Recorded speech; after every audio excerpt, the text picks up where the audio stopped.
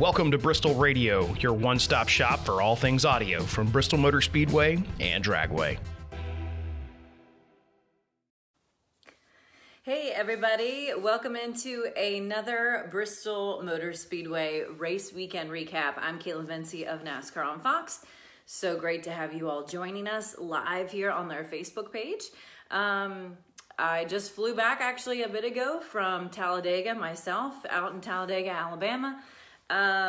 Great weekend out there. I absolutely love going to Talladega. It's a really fun racetrack. It has such a cool vibe, kind of that goes with the whole weekend. There's just something very unique about it. And I'm sure those of you who are joining the broadcast and have been to Talladega Superspeedway, you know what I'm talking about. So, it's a fun time. The infield, the Talladega Boulevard, there's nothing quite like it. So there's plenty to talk about leaving that race weekend. I'm so excited to break it all down with you guys. So if you have thoughts and questions and comments about what you saw during race weekend at Talladega, send them my way. I already see some people weighing in and saying hello. So it's good to have you guys joining us. And please share your comments, what you thought of the racing, and yeah, as we kind of go through and break down what happened over the course of the weekend, just let me know your thoughts. If there's any Chase Elliott fans that are watching right now, I can imagine you're probably very happy today.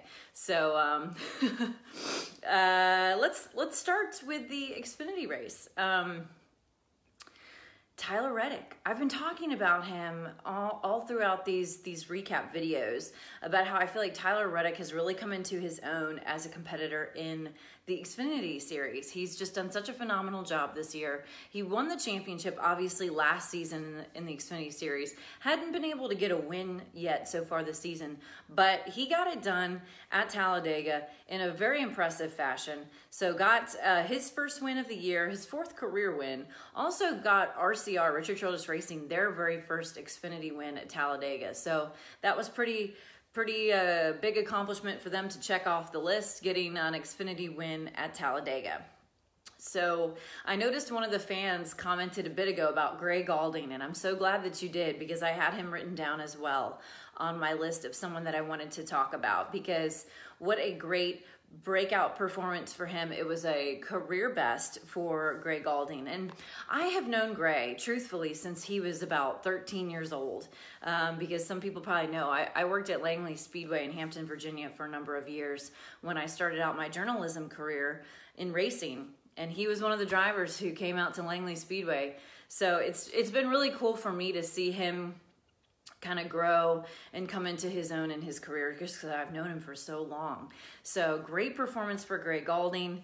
Like I said, with a career best in the Xfinity race at Talladega. Nonetheless, it's hard to finish races there, as you all are aware. So good for him. The Cup race, though. What an incredible event that was yesterday. On the edge of our seats, I felt like at the very end, for sure.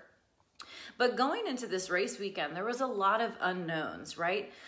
Because of the aero package that NASCAR was using, and it was the first time we were using it at a super speedway. So talking with drivers and crew chiefs throughout the week for my work with RaceHub and some work I've been doing with SiriusXM, they were all really unsure of what to think. Basically, all the drivers and crew chiefs kept telling me, we don't know. We don't really know what the speeds are going to be like, how these cars are going to draft, how they're going to handle in the draft, what kind of drafting they're going to be able to do. So that made it kind of a lot of intrigue just sort of going into the weekend. And all of the teams had told me how important those practice sessions, those 2 sessions they had on Friday, were going to be, so that the teams and the drivers could really try and get a feel for what they were working with. So that made it fun for us on the journalism standpoint, to kind of to see how it all unraveled. And I see a fan, Cody Rose, saying, thank you for doing Hot Pass. I love the behind the scenes. Thank you, Cody, for watching. That's our second Hot Pass kind of event that we've done this season. The other one was at Daytona. So myself and my NASCAR on Fox colleagues, Michael Waltrip and Regan Smith, did a little bit of a live stream all throughout the course of the race in tandem with our Fox broadcast.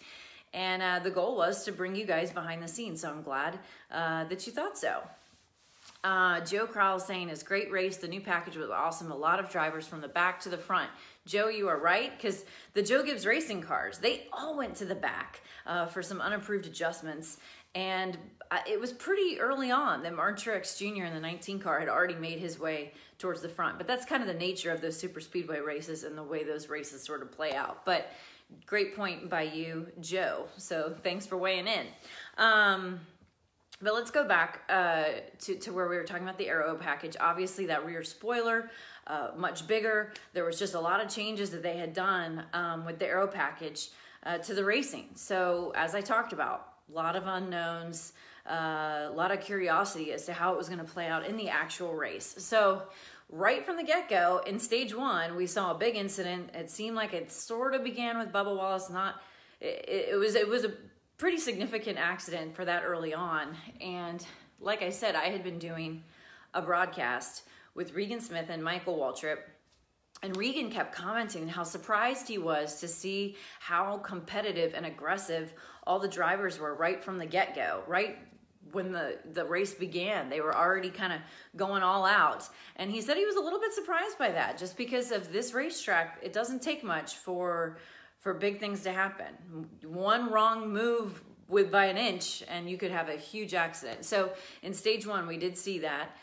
The stage 1 winner, though, was Ty Dillon. That's his second stage win so far this season in the Geico car, which I thought was great for him. And just talking with those teams, those small victories really mean a lot to them. And getting a stage win is momentum on their side. That's something big that they can, reflect back on from the Talladega race and say, hey, we were able to get a stage victory.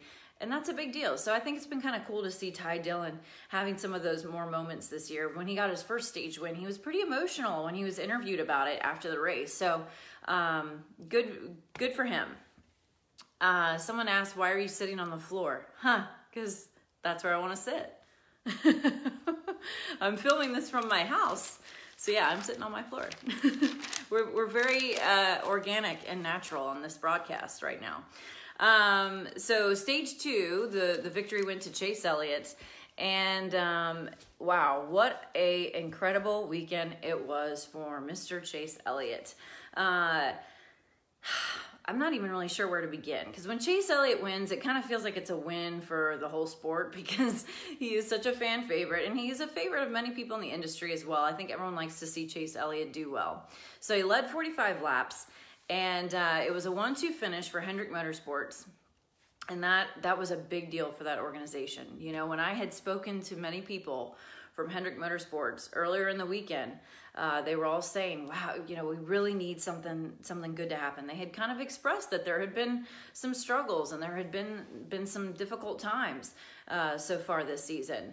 And then once they got that victory, man, it was like a total different narrative. They were all saying, we really needed this. This gives us a lot of momentum on our side. And just watching all of the road crew mechanics, the pit crew, crew chief, car chief for Chase Elliott, I was able to go to Victory Lane as part of the live stream we were doing. And you could just sense the relief and the happiness, the elation of driver and team. Just so happy that was able to come together for them. I saw every Hendrick Motorsports teammate of Chase's come to Victory Lane, congratulate him. All of the crew chiefs did as well. So it was a big moment for them, and it's a big moment for Chevy because they've gotten a win now this season, and it's coming at a great time. It's coming at a time where they really needed something positive to happen. And yes, Joe also commenting that the Chevys worked well together, and that is part of what we see at super speedways. Drafting partners, teaming up with each other. If you have teammates there to help you, it pays big dividends, and we certainly did see that with also Alex Bowman obviously finishing second. So great day for Hendrick Motorsports. I was still at the racetrack pretty late yesterday, and all of them were still there. They were still celebrating. They were trying to get the car obviously through the technical inspection post-race, but I imagine it was a pretty big party in Dawsonville, Georgia, for the Georgia boy, Chase Elliott, getting his first race win of the year. So great for them. For others that I had written down as notables was Ryan Preece. He had a career best finish with third. Good for him to be able to make it through all the melee and all the things that happened in the closing laps. Obviously, we saw a big accident, horrific accident for Kyle Larson. So grateful to see him walk away. And he posted kind of on Twitter some images I noticed from that accident.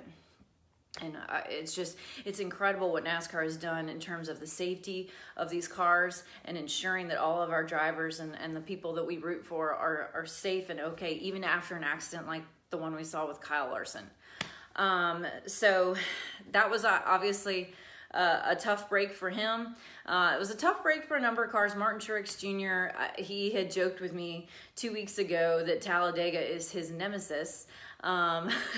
So he's just had a hard time, I think, getting the finishes that he wants there. And obviously he was involved in an incident late in the race. So not a great day for our previous winner 2 weeks ago at Richmond.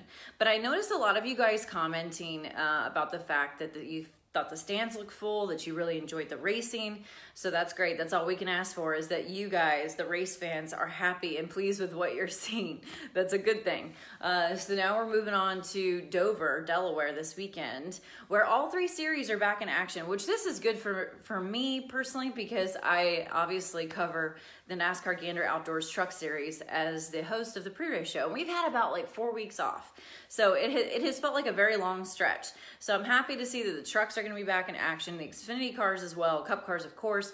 So triple header weekend for NASCAR. You're going to be sure to see a lot of excitement. And Dover used to be the house that Jimmy Johnson built. So he has had a ton of wins there. And they have momentum on their side. Obviously, Hendrick Motorsports getting the victory, and Chevy as well. So maybe we see the 48 car visit victory lane for the first time this season with Jimmy Johnson.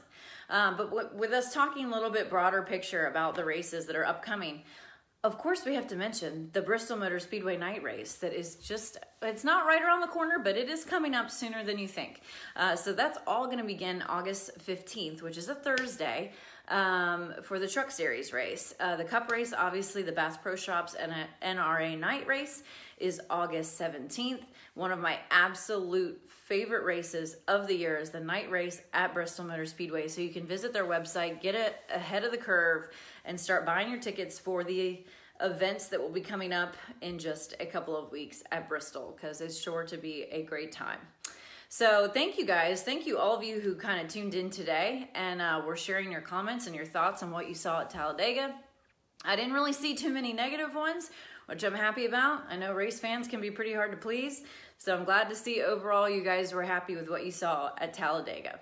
A bunch of people saying I'm glad to see Hendrick Motorsports get back to victory lane. They still have got some speed, just had a lot of growing to do. That's from Austin Bullis.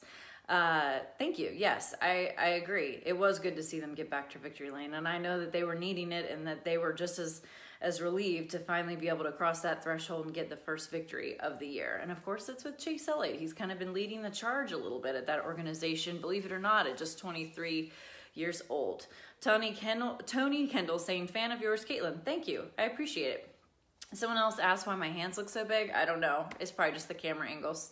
Can't please everybody. But thank you again, everyone who tuned in. We're going to do this again next Monday at noon Eastern, right here on the Bristol Motor Speedway Facebook page. So if you're just now joining us for the first time, we've been doing this every single Monday all year long. So you can check us out all throughout the course of the season. Thank you again for joining us. I appreciate it, and we'll see you here next week.